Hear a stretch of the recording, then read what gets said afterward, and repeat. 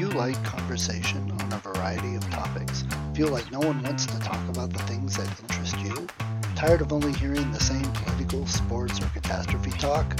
Yeah, we feel that way too. Join two high-functioning geeks as they discuss just about anything under the sun. We can't tell you what we'll be talking about each week because we don't know where our brains will take us. It will be an interesting conversation though, so hang on and join us. Here comes the Relentless Geekery.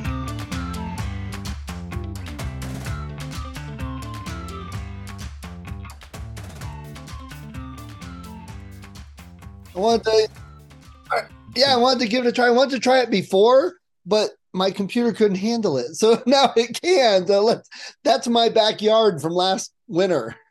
That's why it's funny. I have any number of dynamic things that I guess I could do. And it said there's even like a dynamic background package you could do.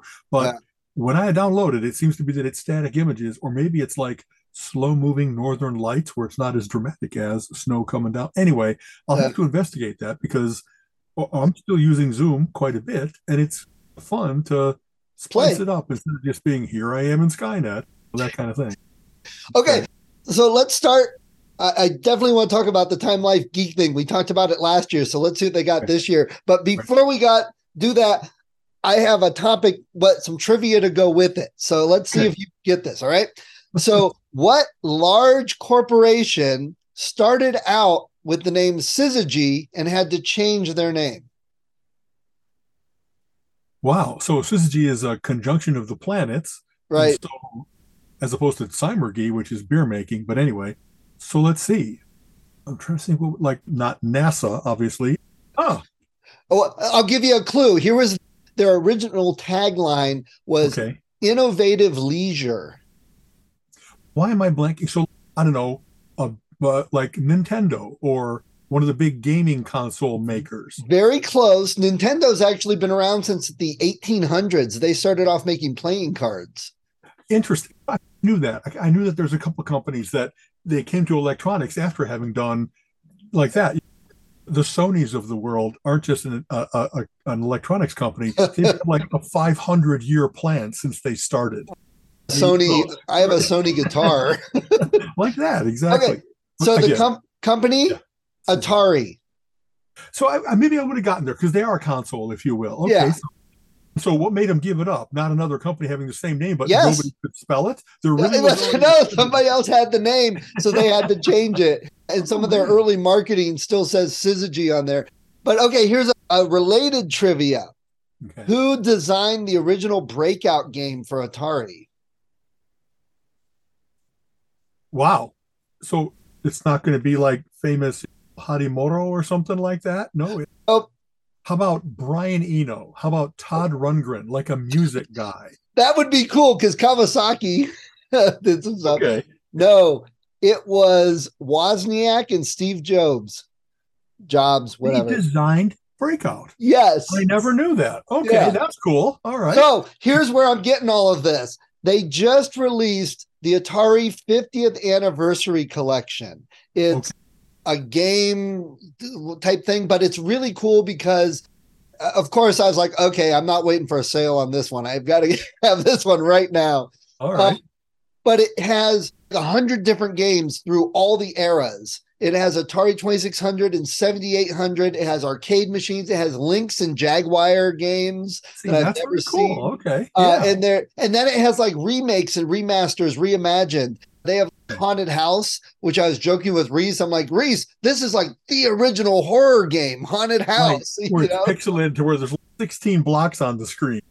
That kind of thing. Okay. But they reimagined it. So it's 3D and you're walking around in a 3D maze and Missile Command and Centipede and a few other games reimagined. Yeah. But I've already have most of those through other flashbacks and compilations. Okay. The best part is they have this whole history section, which you can go through that has little facts and stuff, but it has actual pictures and images and flyers and brochures and videos. They interviewed some of these and they got old footage from the 70s. It has Bushnell with these mutton chops, and he's talking about, and he's walking by the Space War games that are in the That's warehouse. very cool. Exactly. And they were I'm so glad that a lot of that was captured. You know what I mean? I know that I had a friend that was involved in one of those music projects where they were trying to capture all the Appalachian music that the people that made it were dying off, and unless it had never been recorded. So this was like the first recording of all kinds of hillbilly music, if you will. You know what I mean? Anyway, back to this. So they all that like interviews. It's awesome at a convention or on TV or something like that when the release. That's pretty cool. Now, my one slight gripe is, if you remember last year, I was talking about the Atari VCS that they came out with, and I was excited getting to play Atari games, and they had a mode so that you could install Linux and anybody could develop on Unity and get it into the store and all that. So I haven't been on there in a while. I loaded it up. I'm like, oh, come on. And I think you mentioned they discontinued that, right? This subsumes that, or this? No, they seem to be backing off, and they don't offer the Atari 50th collection on that system. And I'm like, wow, that's a disconnection. There was like two different business units that didn't talk to each other while something as historic as the 50th anniversary was coming up. I would hope it would play on there. Most of the games are already available singly on there. So I'm on my Xbox, Atari, playing Atari games. See, I love that. I mean, have we ever talked about this? That world of like parallels and fusion and just emulation in general is amazing to me. That you can actually say, for this old 8088 chip, we can act as if we're exactly one of those on a newer chip, down to every port, every machine level instruction and stuff like that, and simulate that so that you really can run all those historic things on new equipment. And there's amazing intelligence that goes into it. You can't do it exactly because this was big endian instead of little endian with memory. So we have to do a whole bunch of tricks to get it to run. But then once it's running, we captured the chip. And I loved that's been going on for a long time now. It's not like when you go just in Windows, for instance, you can go back. What's my personal thing with this is that I have games, like I mentioned, Civilization 3, that I still like playing, even though we're on Civilization 6, much improved. And yet once in a while, exactly the combination of features and gameplay, I want that. And as long as I can get it to just be supported, it can give me the screen resolution, it can give me exactly the video drivers in emulation, because Windows 11 doesn't include all that stuff in its native mode, but you can go back and say, make me look like a Windows 3.1 box. How cool is that? I love that. And I've got a whole Raspberry Pi system set up as a retro arcade, and I can plug it into my TV, name a game, name a system. It's probably on there somewhere. So I love doing that. GOG, that's how GOG works. Everything's some sort of emulator, and that's all supported and approved. Exactly. Yeah. And where they can, it's not only sometimes making it look exactly like it was, but they'll say, we improved the video so that now instead of 16-bit, it's 32-bit. And everything looks better, but it didn't sacrifice speed for that. They also have the chips are running so much faster nowadays that you can do things you couldn't do back then, but it also isn't so sped up. It's, I can't even, like, monsters jump me and I can't do anything about it because they didn't tweak it so that its human interface is correct. And I've actually played a couple of those where it's like, how do I put a governor on this? It's not fun if it's it runs the clock. Pseudo real time, and then all of a sudden, if you will, that really is like being on a zombie swarmed planet. Is you see them and then they eat you. There's no stopping a zombie horde of 10,000 at you with your big fucking gun. You know what I mean? No gun big enough. So anyway, So it just I was all excited. I sat there like, okay, I'm going to drink my coffee in the morning. It was cold outside over the weekend. I'm going to sit here and just enjoy half hours, like 2 hours later. So did you have certain old favorites that you were like, oh, I've missed you? Or did you have new ones that you wanted to try, but you never had it? How did you, riches, how did you start opening the chest? You know. So let me tell you my history with Atari and video games. So this is a kind of sad but silver lining story, I guess you could say. So the year Atari came out, of course, it drew me in. Oh, great. But there was no way back at that time that I was probably going to get one. They weren't outrageous, but 76, 77, $150 for one kid for Christmas was quite a bit. I think we had like a Magnavox Odyssey system, and by having gotten that, we never got another one because that was the money. That's where you could invest in it. That was the one you picked. You didn't have 5 choices that you were going to say, okay, kids, for you, we're going to keep spending $150 each time. In 76. Okay. Right. Yeah. Unfortunately, and I don't know what I missed, but my dad's grandmother, she died that year. It was quick, unexpected. I was 6 years old, so I don't remember her a whole lot. She left some money to all the kids, and my dad said, let's get a good Christmas. So went from, oh boy, that would be so cool to have, to not only getting an Atari, I had 10 games to get started, 10 cartridges, joysticks, paddles, racing controllers. Exactly. I was the bomb for all the nerds in the 2nd grade. Exactly. Really, how cool is that? Especially if you get it for Christmas. You've got like Christmas until January 5th, do nothing but wallow in all this new cool stuff. The things, we talk about this all the time. We get our grumpy old man pants on. Some of the things the kids just do not get. There weren't save points. If you were playing adventure and you had to run to dinner, you were done. There was no pause, no save point to go back. Space Invaders, it was the same screen every time, and they get graphics and blah blah blah. Come on, it was one screen, but we played. Me and my buddy Doug, we got so good at Space Invaders on the Atari, we could flip it with one life. We just never died, and we just keep flipping. It's like, I'm bored. I'm turning it off. See, honestly, that happened a couple. I didn't have the gaming console like you guys did because I'm just a few years older. But what I did have was I went to University of Illinois in Champaign-Urbana, and they were not only a wonderful student union and a couple video arcades, they were one of the test centers for any number of manufacturers where we got Super Breakout first. We got whatever, when Berserk became Frenzy, and just all kinds of games that honestly, I think I only saw them there. And finally, I saw them again when I was at the big expo in Pittsburgh, where I go to play pinball. They also have a huge video game section. And oh my God, Make Tracks. I haven't seen this since 83. So 40 years. So anyway, I invested many a quarter, but what you just said, I would sometimes stop by in between classes. I had engineering classes and business classes, and so I'd have to go through the union and on the quad to get there. And once in a while, I'd have just enough time to, I'm going to play a game of Super Breakout. And I would clear, I think it was like clear the first 3 screens, and it resets. And I would be like, I'd leave it where you could put the paddle in the corner, and we'd go beep, boop, back and forth. And I'd walk away as if I had peed on it or something like that. You know what I mean? I own you. I am the master. I did that multiple times. And I must admit, it lost its allure. Like it was, am I only going to keep shooting for perfection now? Anything less than perfection is no fun. So I kept trying other games. I think I might have told you this story. Have you heard of Stephen Wolfram? The name, that rings a bell. He invented Mathematica. Okay, And even at U of I, he was already incredibly bright. He has a great book called A New Kind of Science that pretty much talks about the universe isn't made of like hydrogen, oxygen, carbon. It's made of information, that there's enough evidence that the universe is an engine for solving problems or for collecting information and distributing it. Or anyway, it's a different perspective. I used to play games next to him at U of I.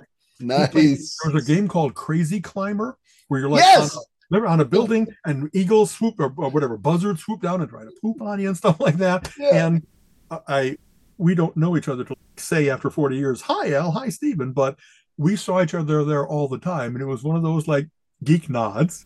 It was, but I don't know. We talked a couple times, but like I'm saying, it just was humble beginnings. While I was doing cool stuff with Play-Doh, he was doing cool stuff in whatever department he was in, maybe pure and applied mathematics. And it was just cool. I knew him when he was a kid, when he was putting quarters in just like I was. So what you're saying there is that the white mice really did have it right. Yes, exactly. We're hyperdimensional, hyperintelligent, pan-dimensional beings. Exactly. So I'll give you a guess what one of the favorite cartridges when I discovered they had it that I got and just absolutely loved. Take a guess what that was on the Atari. Let's see. Duck Hunt. That was Nintendo. Oh, I'm sorry. Okay, then so, like you mentioned Haunted House. Wasn't there like a castle one? Maybe Adventure. Adventure, yeah. No. Okay.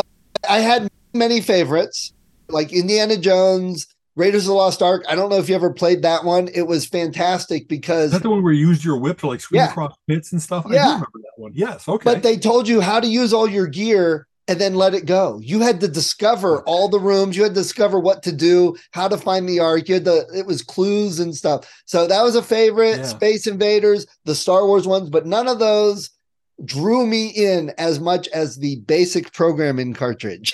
So there you go. 7, 8 years old, pulling right into that right from the start. Yeah, I know. It's because it is old grumpy pants on. I remember, everybody has these stories, I guess, if you're a little bit of a geek. There's something very cool about programming, about creating order out of chaos, about figuring out how something works, and then being able to figure out how to take it beyond what you know it can do and do something that you'd like to try. So I was at school at Elk Grove High School, where you still had to like put the phone into the snaffler to dial into, and you'd hear all the screams of the tortured robots as it negotiated the connection and stuff like that. And I wrote a blackjack program. I wrote a little Star Trek program. Like a little, like they always have is, here's the prototype, the 8x8 cell of where you just had to like figure the exact angle that you were shooting at. And of course, if it's 45 degrees, you can tell that right away. But if you're down here and he's up here, it's like, is that like 54 degrees? And sometimes you'd hit it and sometimes you just missed. But it was really fun. And the more you played it, the more you got every single angle possible on the screen you had in your head and all that kind of stuff. And it was a delight to learn enough about BASIC, because that's what was available back then. But then when there started to be things like Pascal and PL1 and PLC, and I got to college and there was Fortran and a little bit of COBOL. U of I was not big on COBOL because it wasn't so much a business computer science degree. It was more real computer languages. I know that's an odd way to put it, but that's really what it was. It was a more multi-purpose than focus on, you always have to have a data and a procedure division, because that's all you're going to do is manipulate not spreadsheets. You're producing a report. What data do you need to be able to put out this screen and put out this report? Right. So I loved that. And the more that it was like, okay, all the little triumphs of, okay, I got to be able to take this character string and extract the person's name from it. What do I know about? There's always going to be a space between things, and then I'll use an apostrophe as a delimiting character. Oh no, there's some names like O'Hara that someone's going to put an apostrophe in, and then I'm going to break in the wrong place. And so all those little things you learn about programming, about how to get it working, and then get it working no matter what, which is the other 90% of the job. You know what I mean? All the defensive programming, all the memory management. Back then, you didn't have terabytes of data storage. You had 16K or whatever like right. that. If you worked with a CLUT, a color lookup table, you really had to be aware of what sacrifices you were making based on how many colors you're going to include in your program. You're going to allow the user to see, because it took up space. There's all kinds of great quotes about that innovation. It's really hard to be creative, just blank page. You almost always have to have some kind of parameters, some kind of limitations to spur a human being to say, now there's a problem to be solved. Now I can't just do anything. I have to do it within these particular restraints. And it spurs you to find elegant solutions instead of just brute force, wasteful solutions. And I still have that in me, even though there really are no limitations nowadays right. as to what you can do. But it still matters to me that I have good naming conventions and I have good program structure, and I can return to my own code and quickly see what I was trying to do without comments and stuff like that. My first experience with C was, this is like a write-only language. I can come back a week later and not know what the fuck I was trying to do, because it was all memory and misdirection, indirection, whatever, you know what I mean? It was like you're virtualizing everything right away to get away from the machine, but you had real restrictions as to like naming conventions and stuff like that. So if I'm trying to describe something complex, but I got 8 characters, 24 characters, whatever to do it, quickly the constraints are harsher than our like real world problem solving usable. Right. And I had I hated that language. And even when it became C plus and C sharp and all the others, my initial changed the world. It really was the most efficient way of writing like pseudocode or being close to the machine while still being human readable, virtualizing it enough. But somehow that's not how my mind worked. And so I always embraced other languages because I just found it tedious, not only trying to read my own code, but if I had to try to interpret somebody else's code, can't tell you how many times I'll be like, I should just write this myself. I have a code base that works, and yet I can't get my mind around not only what he's trying to do here, but what's going on elsewhere, that if I change it here, something will break and it'll be like, what dark magic is this? Can't be that matters. That really? Well, I remember back in the Commodore days that there used to be a challenge because Commodore, you could append multiple commands with semicolons. And so the challenge was to see what you can get written in one line of code and what you could have it do with one line. And there was a lot of characters for the Commodore, and it was a big programming thing. But if you really want that limitation challenge, there is still a very thriving homebrew market for the Atari 2600. And these people are not using Unity and all that. They use an emulator with a 6502 assembler, and they write it in assembly. Before the 88, the 6502, exactly. Oh my God. Okay.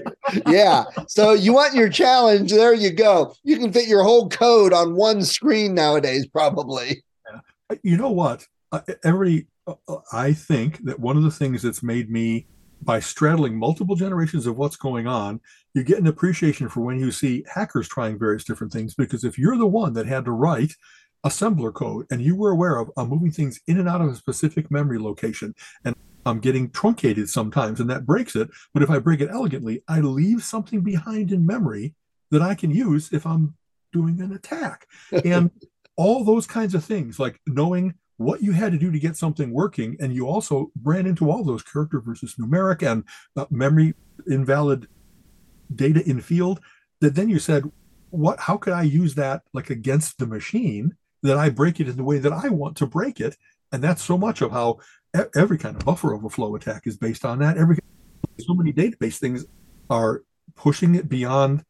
There's no command that says do that, but once you know how to make that happen, then it's what leave behinds can I have that then I can address and run, and that's the evil code. Boy, and sorry, NSA, if I'm giving away my knowledge of hacking and the underlying things that people do are so, I'm falling behind. I'm probably decades behind at what used to, when do you bump into 6502 or 8088 or 8086 type stuff?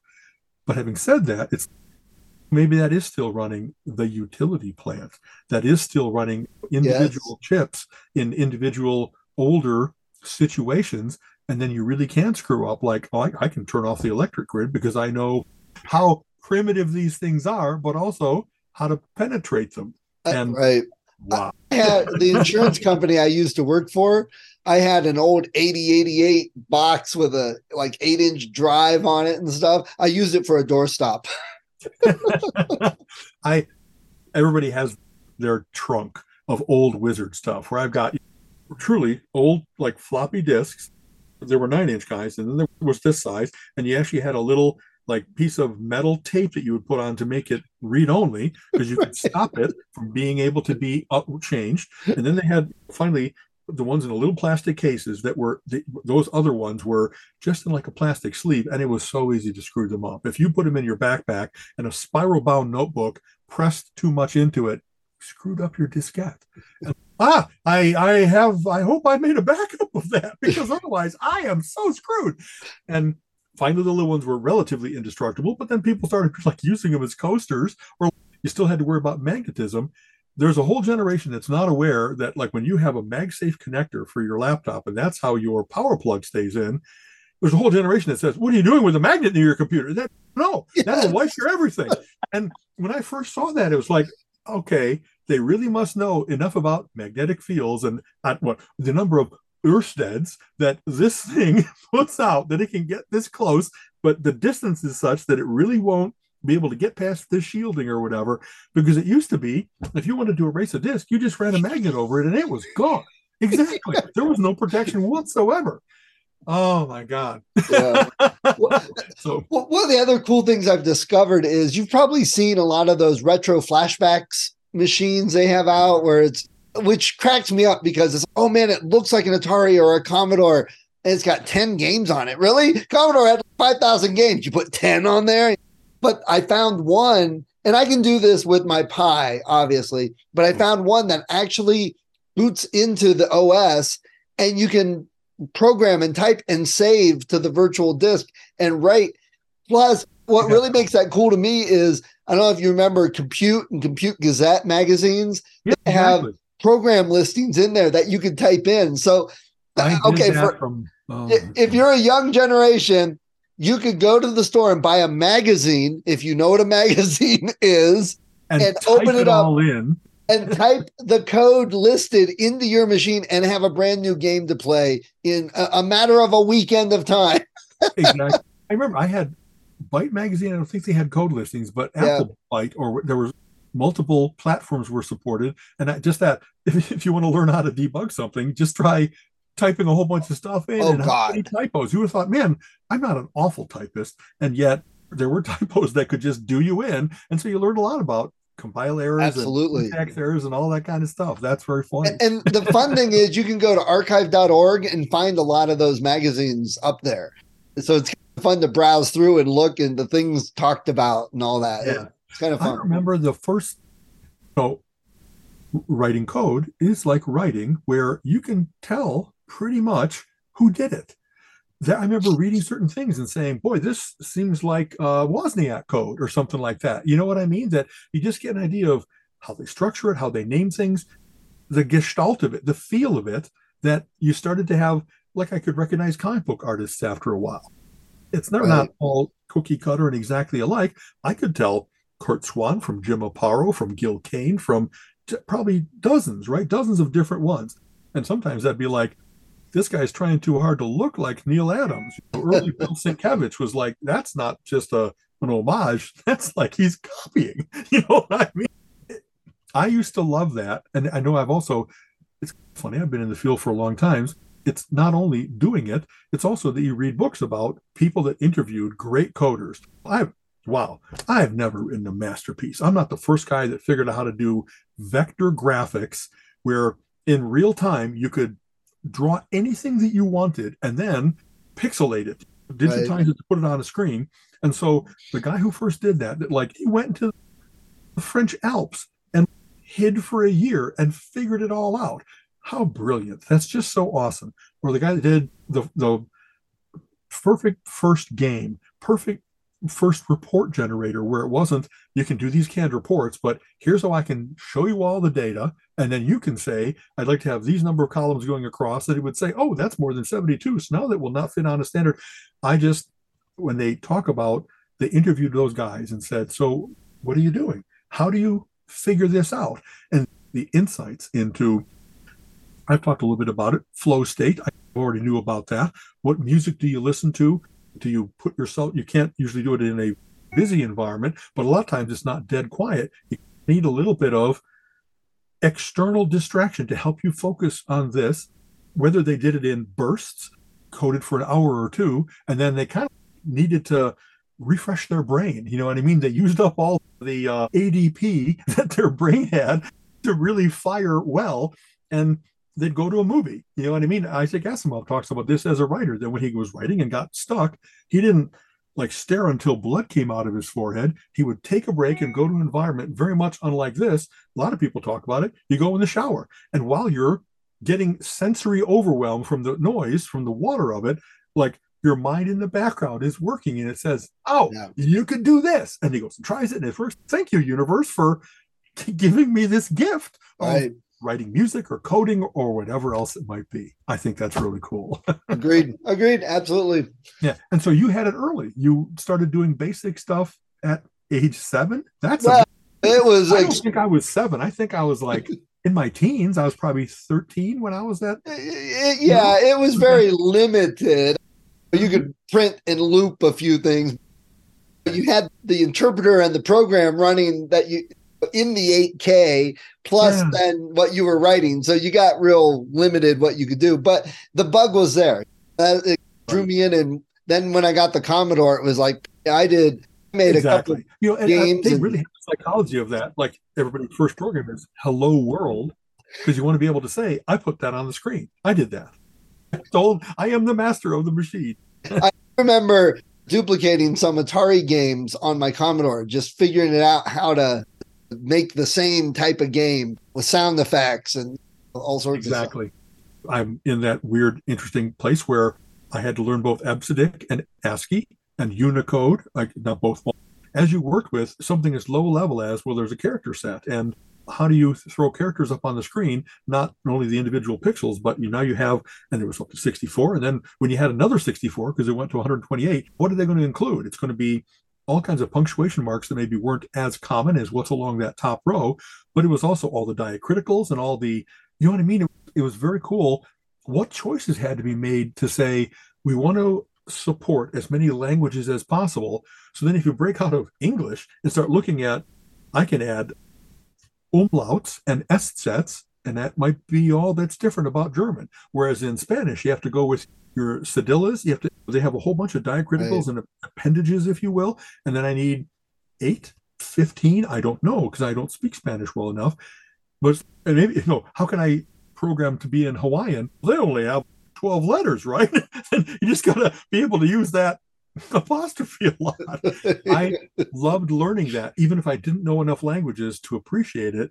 I loved, someone's going to figure this out. They're going to figure what's the set that's going to cover 120 languages with the base set, and then these are the things that's going to give us, and then so that's still as if they're, let's say, Roman characters. Once you move to Russian, where it's its own character set, Lithuanian, then of course once you break into Unicode is where you could have, wow, now I've got Urdu. Now I've got things that are nothing at all like English. And in fact, you read from right to left and stuff like that. And even if I wasn't enough of a language master, I could appreciate that's such a cool thing to figure out. It's related to like cryptography. Is there a character for character translation of this? Where there isn't, like why didn't Japanese or Chinese quickly computerize? Because they had languages that were big character sets, and they had to come down to kanji or other, even call it corrupted sets, to be able to do something computer-like instead of the work of art that many of their characters are, as to how they build them. And you really had to be almost a calligrapher to do that. So that has played out in my lifetime, that like the first time that, I don't know, I think Apple was early with that they had all those character sets, and you could print them on your laser printer so they looked good, not pixelated and choppy. And that you started, boy, I learned so much about typography by learning about what's kerning, what's like where you have combined characters, like a diphthong, but not spoken. I wish I could think of the name for it, maybe diagrammatic. To be able to just start doing that, like now it's not each character in its individual cell, but it looks like more like regular printed typeface type stuff, because you combine the F and the L together, where the dot of the F is actually touching and joined into the next character. And all of those little combinations were also in the character set. And PostScript was the first language developed by Adobe that made it so that you could design your own fonts. You could take those old fonts, Times Roman, and make your own. And they started to play with, what do we know about fonts now? Typefaces is the better term. Everybody says fonts, but it's really typefaces. Right. What's the best as a headline where it's readable from far away? Each character is distinct. What's the best? There's a difference between serif and sans serif, where the little bars on the top and bottom of each character help you to flow across when you're reading, and it makes for easier reading. There's time-honored faces, and when they started to develop them, there really were, now someone did develop this. Bodoni is named after Bodoni or something, right? How do I make sure that he gets a micro penny for every time I use his font? Because you can't have it slow down the innovation of the computer, but how do you get that licensing agreement? And where was a time when you had to buy a set of 100 extra fonts, but you couldn't use them everywhere. It would substitute what it had in your HP printer's font inventory. And then now it's not WYSIWYG. I made it so that it's exactly right on the margins. And now because it did some font substitutions, there's just enough difference in the M and the N space that it overflowed and truncated. And fuck me, I can't count on being able to just make it look beautiful and print it. And then it was with the reverse. And then they had the reverse where they had the HP fonts that you could then install into Windows so that it was the same. Make sure that it was like that it was screen to paper match and stuff like that. That's exactly right. And that's a solved problem now. Nobody has to worry about that anymore. But when it first became available that like I could create my own font, I could have this bold and stuff like that, I really was fascinated by that. It would only print in orange. I'll tell you what, I got a font that I really did make, but I never put to computer that it's made out of crescents, like crescent moons, and made it so that each character looked pretty good. And so each character meaning A to Z and capital and small and lowercase. And then when I started to play with everything else, man, this is really tough. It's tough I wasn't a good enough artist. I didn't think it through as to, okay, if I'm going to commit the ampersand to look like this, then I can't have, you had to make each character distinctive. And just, there's always been things about how do I make my B's and my 8s so that you really don't make any misconception. My L's and my 1s, my 3s and my B's and my 8s. And I'm all over the place today. I don't mean to talk your ear off. Besides doing that of how to make them, there started to be optical character recognition software available where you could like scan a book, and right now it was just the image, and then it would interpret that to be, here's what the text says. Right. Back before Google digitized every book in the world, there were all kinds of things. My very first business with my older brother Armin was to take in data from Delta Airlines that was their scheduled flights and pick the data out of it. And we did that with OCR. And then what all was, you'd let it run, and then you'd say, from context, that can't be what this is. So we have to fix a whole bunch of different things. And at least each month it was a couple hours work to make it perfect. But to get to automated perfect was next to impossible. There just wasn't enough context with 3-character airport names and stuff like that, that you could say, okay, Ord is going to be O'Hare, but I'm trying to think of examples. If that ran into the first time Ord in an 815 and it didn't know to make the break, it thought that now that was like a 7-character string because it included the colon. And we just had so much fun learning how to do it. But we did it. And then there wasn't a month that went by that it wasn't like, that never occurred before. And now we still have, so whatever I could code, and I was coding in Fourth Dimension, a database package for the Mac, and I could do almost anything I wanted to. But after a while, you're like, man, I've got so many very individualized cases. Right. And it was to save us the time and the possibility of error. But like, eventually we have to call it quits. I don't want to be putting in 4 hours of work to catch the thing that happens 1 in 100,000 times. And eventually I had to say, we're going to have to scan it. Our human beingness is going to be what says this isn't right, but telling the computer how to do that to make sure that it was infallible was really hard. And I guess that's a cool thing about being a computer guy is you make those, when is it worth writing a macro? Because I'll do this again and again and I want it to run perfectly. Or when is it worth saying I'm going to automate it about 2/3 and then I'll jump in and do the last padding into place. Do you know what I mean? Absolutely. Maybe you've done that. I do surveys a couple times a month where it's taking it from the Survey Monkey, the surveys, the downloaded spreadsheet, and then getting it into our system with bar graphs and everything. But to get that data in, I wrote a little stuff to import it. Maybe it could be improved or whatever, but you got to select what fields you want and it writes out the import file and then you run the import file. And why don't you just automate it? Well, because there's always a little difference here or there, or it misses something reading it in from the spreadsheet. And you got to be able to catch that stuff or you have just as much work anyway. So it's automated to a point, like you said. I'll tell you another thing. I worked doing interesting financial things for a while in the late 90s before I had some bad business and I had to get out for a while to reclaim my soul.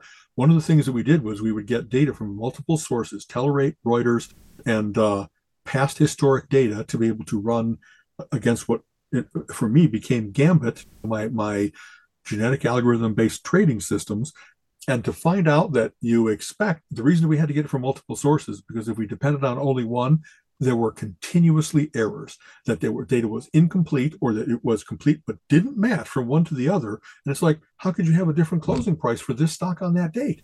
It's historic fact. No, they each had their own system, and they didn't make a point of cleansing it. They supplied this bulk data because nobody else had it. And I don't know how many times it made a material difference in how our systems worked, but there was enough data that was like, wow, this is off by a factor of 10. Of course that could impact. It dropped to 0. There was enough of that. Wow, this is supposed to be the authoritative source, and I'm still having to clean it up and fix it. And I think I told you, me and Randy Meacham at Pete Marwick did a whole bunch of stuff with data name rationalization and data cleansing. And Randy's a brilliant coder. Between the two of us, we talked through so many interesting problems about how to, again, to geek it up. In IBM world, there was IEB Gener and IEB copy. There were two ways of reading a tape.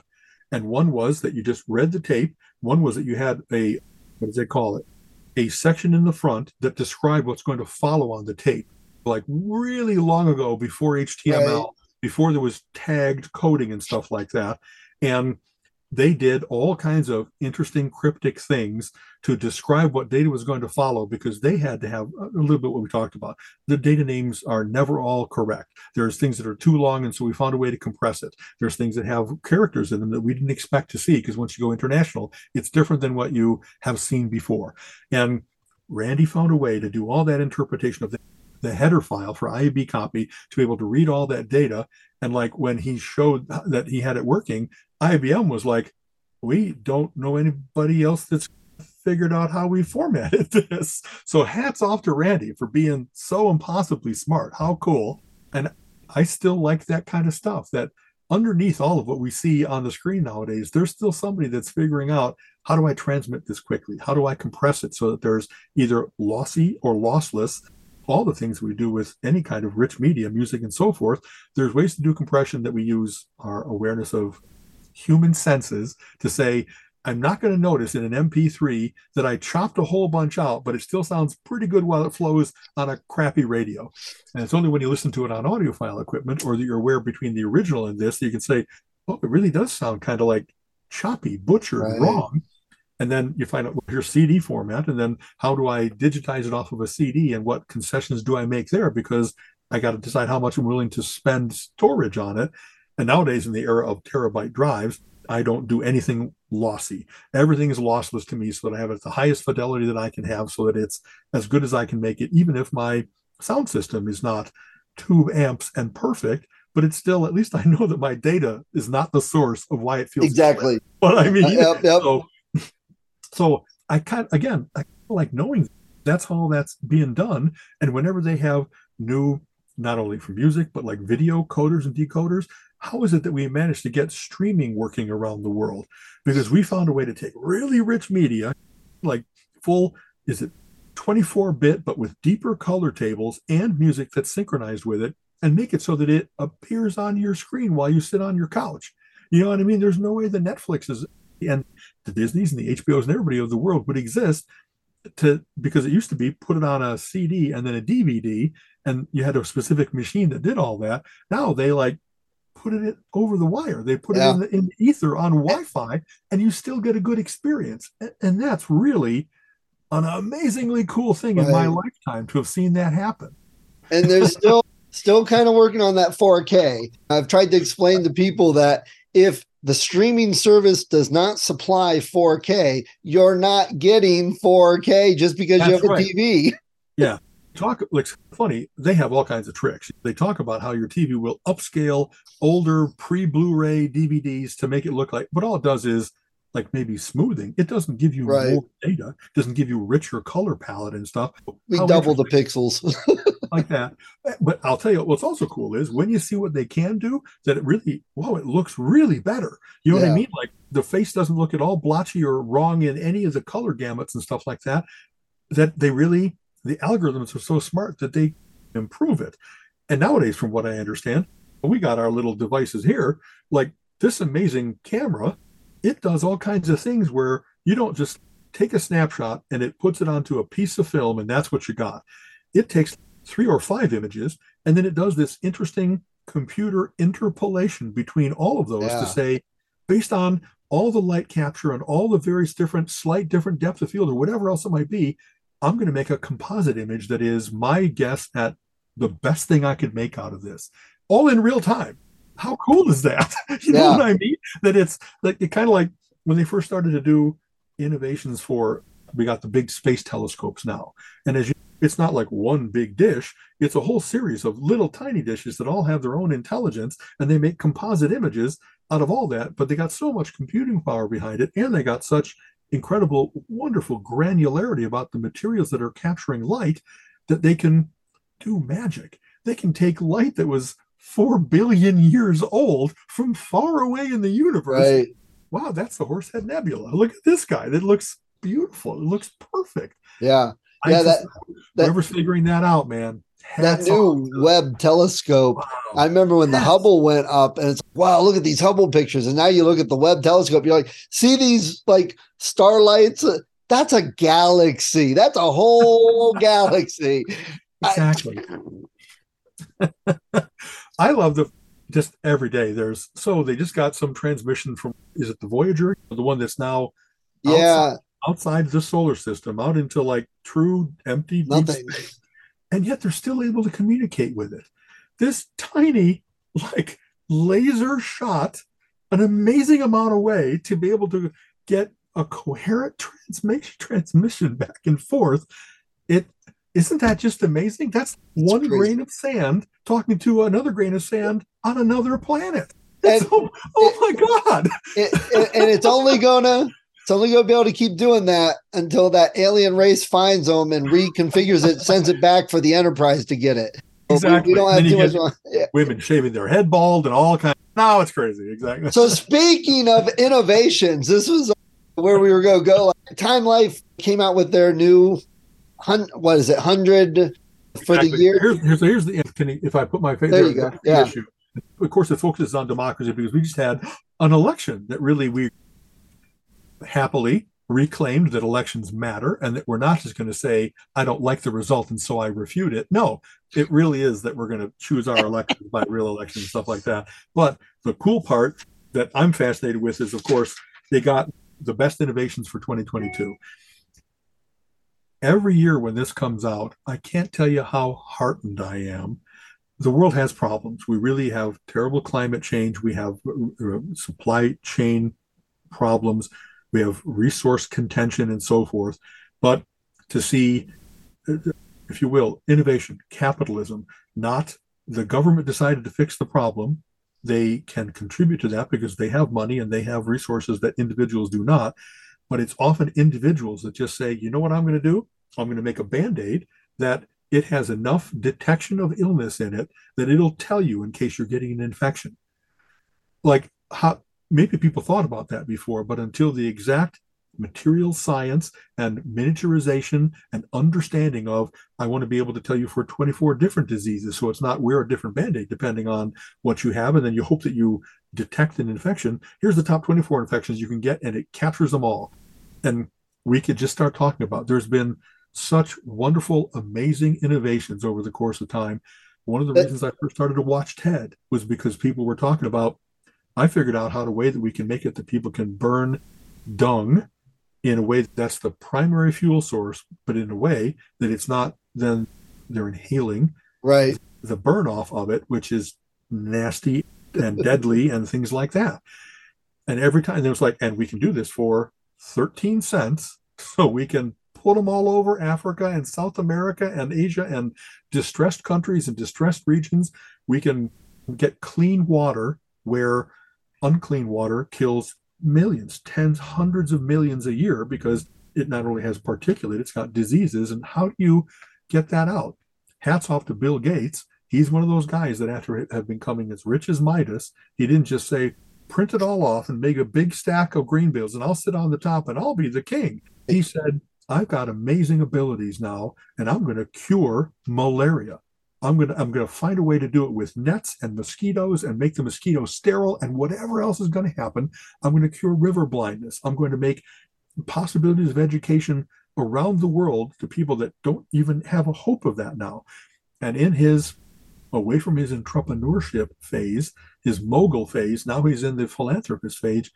Boy, he's done amazing things with his money. Yes. And it makes you always like, whenever, if you were a billionaire and you didn't become Batman, go to hell. Why didn't you fix the world with your amazing power? Which kind of covers a lot of the very rich politicians that are out there right now. So hats off to Bill Gates. What are some of these innovations before we really delve into that rabbit hole? Yeah. But just that to see, and it's kind of, I almost kind of want to like page through it, but just for having gone through it, what are the big themes? Of course, we're confronted with energy things. So what are they doing about batteries? What are they doing about getting away from fossil fuels or using them more efficiently, or how to do them without creating as much pollution, how to do carbon capture, how to have battery tech so that you'll build. One of the difficulties with solar is that we have night as well. How do you store the result of whatever you've done with wind or solar or geothermal so that you can store it where it happens and also transmit it to the places that it's needed? Because you can't necessarily build a whole bunch of windmills in the middle of downtown New York or whatever else it might be. And how many things are like science fiction? Like, it's not just Greg Bear just died, but he was one of those hard science guys that kept thinking, if we extrapolate science, we should get to this place of 0-point energy or whatever else it might be. And then you keep reading year by year, my God, they're doing it.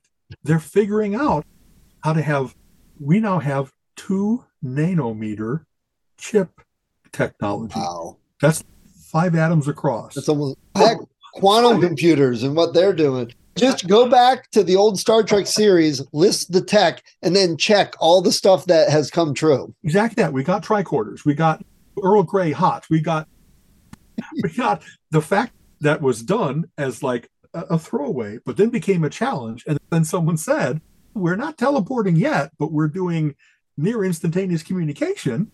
And we're figuring out from what's the hard part of this, what it will take to be able to get there. We're going to need this much more power, or this much more computing power, or these different materials. And then someone says, I bet you I can make a black that's blacker than black. I can make Vanta black that absorbs 99.99% of light so that it's like, it doesn't even look like black. It looks like void. And every year there's a paint, maybe BMW, if I remember correctly, that where it changes color during the course of the day so that your car will not get too hot and not get too cold. And I don't know what it costs. There's always cost trade-offs. But when and something as simple as they have a particular bright red lipstick has for a long time depended on, if I remember right, like crushed bug parts, whatever the carmine that goes into it is very specific. And the way our eyes see it, it has to be this. But then they worked on it. And now, if you will, vegans, people that don't want to ingest any animal material, now have a plant-based red that they can put on their lips. And so that seems to me petty. I don't really care about lipstick, but the technology that went into figuring out how color works, figuring out how plant versus animal, how do they capture, how do they generate pigment, what all do you do there, and how do you create an artificial version, or at least from a different source? It's just fascinating, because then you know that someone's going to say, if I can do that for that, maybe I can make a stop sign that is so red that it will really work better than the other ones have, and we'll have less accidents. Well, and name the cool innovations that'll come from everything. The space program was like, it's not space food sticks and Tang, it's GPS, and we did amazing things. Science and tech does seem to be the only thing with the trickle down effect. Finances doesn't seem to have gotten there, but this does. Yeah. And we talked, I don't know, a couple episodes ago, one of the reasons that I'm so much a liberal versus conservative, or a scientist versus a non-science person, is because there's proof of it matters. Every day my life is made better with, I've got drugs available to me now that keep me from proceeding into diabetes, that they didn't have that. And what would I have to do? Just lose a ton of weight, or just resign myself to, I had the genetic makeup that kind of predestined me to get it. And then indeed, I didn't stay away from pizza enough. And so now here I am. And I don't want it to be that like technology is about letting you get away with shit, letting you fix your mistakes. But in so many ways, every single day, my life is made better because of better communication, better material science, better medical science. I just went as at the ophthalmologist. And they now have sensors so that instead of having to touch your eye to see if you have cataracts or glaucoma, they can do it with a puff of air, or they can just do it with the sensor that says your lens is this percent occluded, grayish or whatever you might call it. And that means nope, no cataracts yet. But they didn't have to go, dink, how's that doing? You know what I mean? And right. I just, it's very cool that that as we get better and better sensors, that we find out the assumptions we had to make about how things work. You abandon them because you find out better, or you reaffirm, yep, that really is how light works, and all those kinds of things. And you can use, the more that you know about these kinds of things, to just, the more you can miniaturize things, the more you can make it that, I don't know, it used to be a problem to be able to put a label on each piece of fruit so you could sell it at the grocery store. And now we're getting it to be that there's nothing that you produce that you could put, if you wanted to, a little chip in there that would say, here's what I am. And so it has a little bit of odd thing where now everything is traceable, and that's a little bit weird. But it's also, if you're trying to do inventory, it's not closing the shop up for a weekend and counting every book. You scan and you know exactly what you have because everybody's got a little you got a reader and it's got a sensor. And like, it's funny. I know I've just chatted about some of the innovations. There's nothing more heartening to me than to see all the ways, all the incremental ways in which we are making cars that now, instead of just LiDAR, which is the way of detecting what's around you, now it also has a way of, and this is straight out of Heisenberg's uncertainty principle, you can know the position of something or the speed of the velocity of something, but not both. If you have sensors that do each of those things and then put that data together in a way that you can extrapolate, I not only know that there's a truck next to me, I know how fast it's going. And then you have less accidents, provably 20% less accidents, meaning we're saving 80,000 lives a year or something like that. And same with drug interactions, and same with, it's just the coolest thing. It's just the coolest thing, the power of big data and the power of big energy and the power of big medical. They have a lens that can go on your phone now that's the equivalent of a 200 power microscope. Instead of being able, like pulling up a microscope and putting your little slide on there and then zooming in and seeing, you can use your phone to show microscopic life. Wow. Oh my God. How you have like this God box in your hand that can see far and see near and extrapolate pictures and communicate with everything and tell you your health and remind you of your appointments. And yes, you can watch kitten videos too. It's the coolest thing. I mean, you were talking about Bill Gates and how he's innovating and helping all over. I just briefly, I went to a Funny Bone comedy club thing in Columbus last night. It was a fundraiser for children in Cambodia. That was a cool thing. But what I was going to bring up is, with the phones, phones are allowing all the quote unquote third world countries to catch up. We went through how many years of computers and desktops and laptops. They're skipping all of it and everybody's getting a phone and boom. I am doing a project right now. I just hired a lady from Pakistan to draw my pictures for the project. Wow. And I would have never met her. She wouldn't have got my money before, but she's sitting in Pakistan drawing these images. She might be doing it all on her phone. I know I've read things about people from these countries that are like, before we were just stuck with what we had. Now we're reaching out to the whole world. This is what Gene Roddenberry envisioned with Star Trek. Absolutely. That we really are one world, and that there are amazing, talented, brilliant, etc. people everywhere, and that we benefit because we tap into that amazing source, and they benefit because it helps them rise out of poverty. They're not only, I got to embrace the stereotype, rice paddy people or factory people, they can be part of the first world from that connection. Right. That they're dealing in data, that they're dealing in creativity, mind work, knowledge workers. That's an amazingly cool thing. And some of these countries still, if they earn $50, it's not like us where it's, okay, well, $50 will get me a tank of gas and nothing else. $50 is to go help feed my family for a couple weeks or something. Exactly. And I'm getting these images. I'm like, are you sure that's the price? Because that's a lot cheaper. She's like, yeah, that's what, she's new. this is what you sometimes got to do to get going. So I'm like, okay, great. I'll double that and give you a tip because it's still cheaper for me than what it would have been hiring an American. There's problems with that. I understand buying at home helps, but come on, if our rich politicians are not doing anything to help everybody here, why is anyone getting on my case for hiring one girl from Pakistan? See, that's a whole huge discussion, but I agree with a lot of that it isn't the first time that I was aware of a lot of this. The Buy America campaigns was for cars, and it was like, I would love to buy a Ford or a Chevy, but I'm over here watching Honda kick your ass and Nissan, then Datsun kick your ass, and Toyota. They get better mileage, they're safer, they have a more complete feature set, and you're telling me it's all about bigger fins? It's all about white walls? It is no wonder that you're falling behind because you don't know your customer. And you're an American. Well, it's not only that, it's the people that buy them. They're like, buy American. I bought a Ford. It's you're buying the marketing that's shoved down your throat. You're buying the lie. And that's okay. Here we go. Politics. Why do you think we have the problem? Because people bought the lie. But that's how many this is a Ford. Okay, great. The company is owned in America, but the factory's in Mexico. The parts were made in Korea, and then they just shipped it here to sell in an American place to you. So you're paying even more money to that company so the CEO is rich.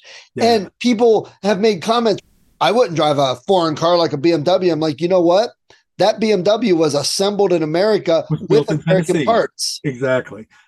I'll tell you, like all of what you're saying, absolutely true. That the lie that they were selling and I'm not going to compete by innovation and quality. I'm going to compete by appealing to your tribalism. I'm going to compete by trying to have tariffs and protective policies put in place instead of, it used to be that Americans would say, well, the reason that we're first is because we make the best. We make the best steel and gym shoes and cars and whatever else it might be. And then when we find out that we're actually going to have to really compete like capitalism says on innovation, on quality, on repeat business and stuff, suddenly we decided that you buying a better product is un-American. And how can you say that to me with a straight face? Make stuff better. A lot of these innovations are happening here in the States, but of course not only here. In Israel, in Japan, everywhere. There's scientists don't always worry about borders and countries.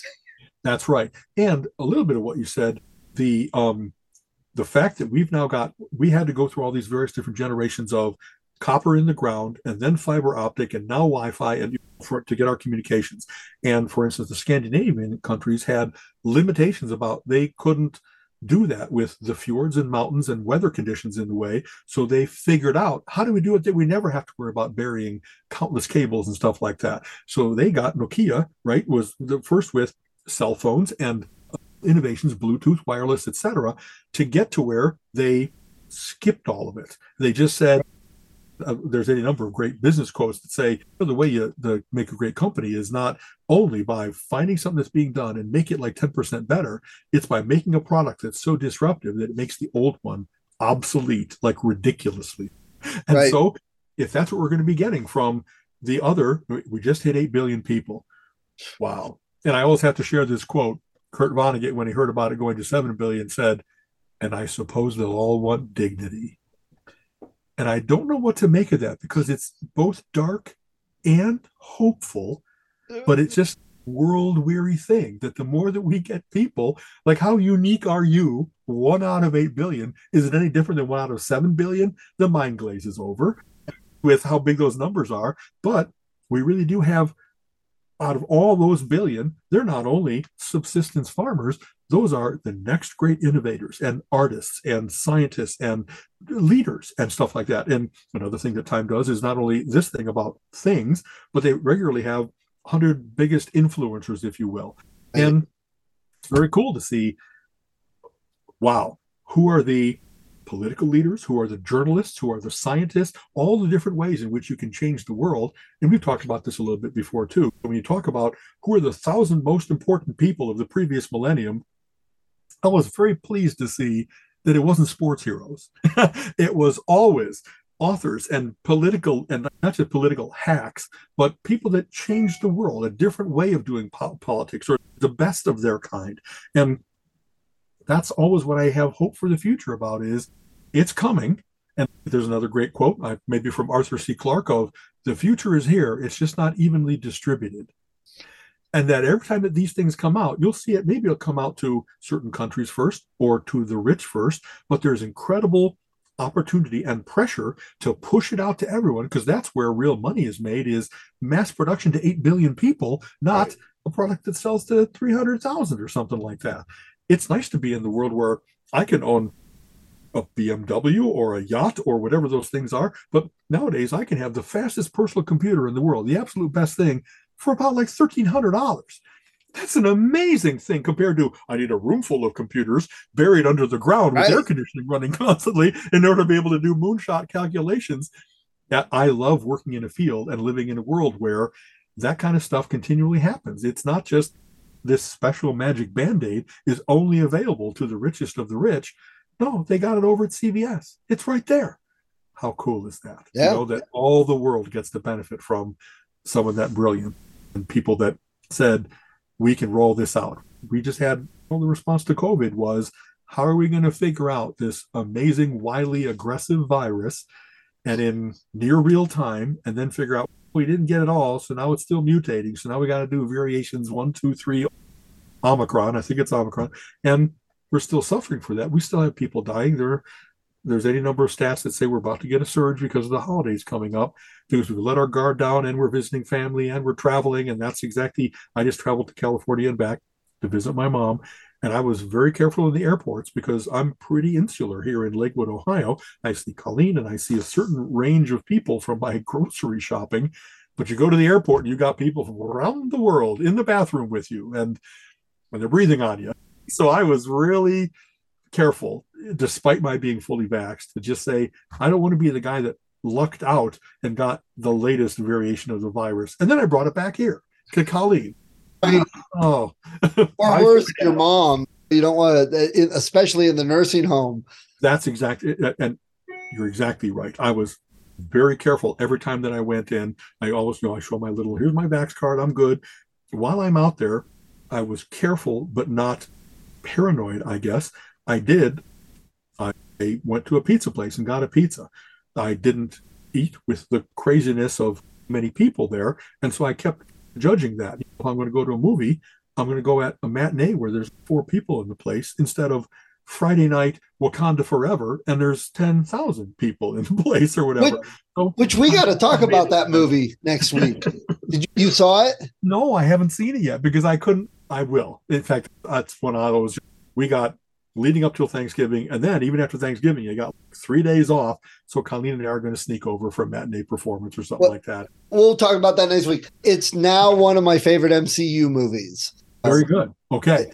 I just saw Black Adam recently, and that's like my favorite DCU movie because it really, it didn't try to do what so many of the ones that have done poorly. I got to include all the origins. I got to make like my cardboard cutout stereotype characters. Here they let it play out. They let everybody have multiple motivations. They let like good and evil are not poles, they're shades of gray and very spectrum of all kinds of choices being made. And of course, great special effects. It looks like comic book heroes, what if gods went to war, the thing. So it pushed all my buttons, and I'm looking forward to Wakanda Forever doing the same thing. My question with Black Adam here before we go, why in the DCU do we now have 3 Shazam movies, which is more than like the big characters? Just asking. I'm not sure. Is it because a lot of people don't know those characters so that they can do whatever they want to with them? So there's the base thing of Shazam stands for Solomon, Hercules, etc. But in Black Adam's case, it's the Egyptian deities. And so they, if anything, in each of the cinematic universes, they've always played fast and loose with. It doesn't exactly match canon, you know what I mean? Right. But having said that, maybe it's the wish fulfillment. Like if you're trying to get kids into the theaters, to have a kid say, I can say Shazam and I'm a grown up and I can meet people up, or I can get the girl. That's cool for a 12-year-old. Yeah. Compared to its only adult. I mean, there's some of that it's a good combination of comic book movies for kids don't have to be Richie Rich childish. They can have elements of both. And I've always loved movies that were able to tread that line between childhood wonder and whimsy, but also adult themes of like responsibility and honor and stuff like that, and villainy. So yeah, definitely. All right. Then we got Wakanda next week, and any more of the innovative tech we'll try and talk about. Exactly. And as we get from past Thanksgiving, we're then allowed to talk about Christmas, which means gifties. Yeah. And so if there's any things that we are particularly thinking are good for this year, I have a never-ending list of, that's a cool new puzzle, that's a cool new book, that kind of thing. I'll be happy to share what I think are some of the coolest things coming out this year.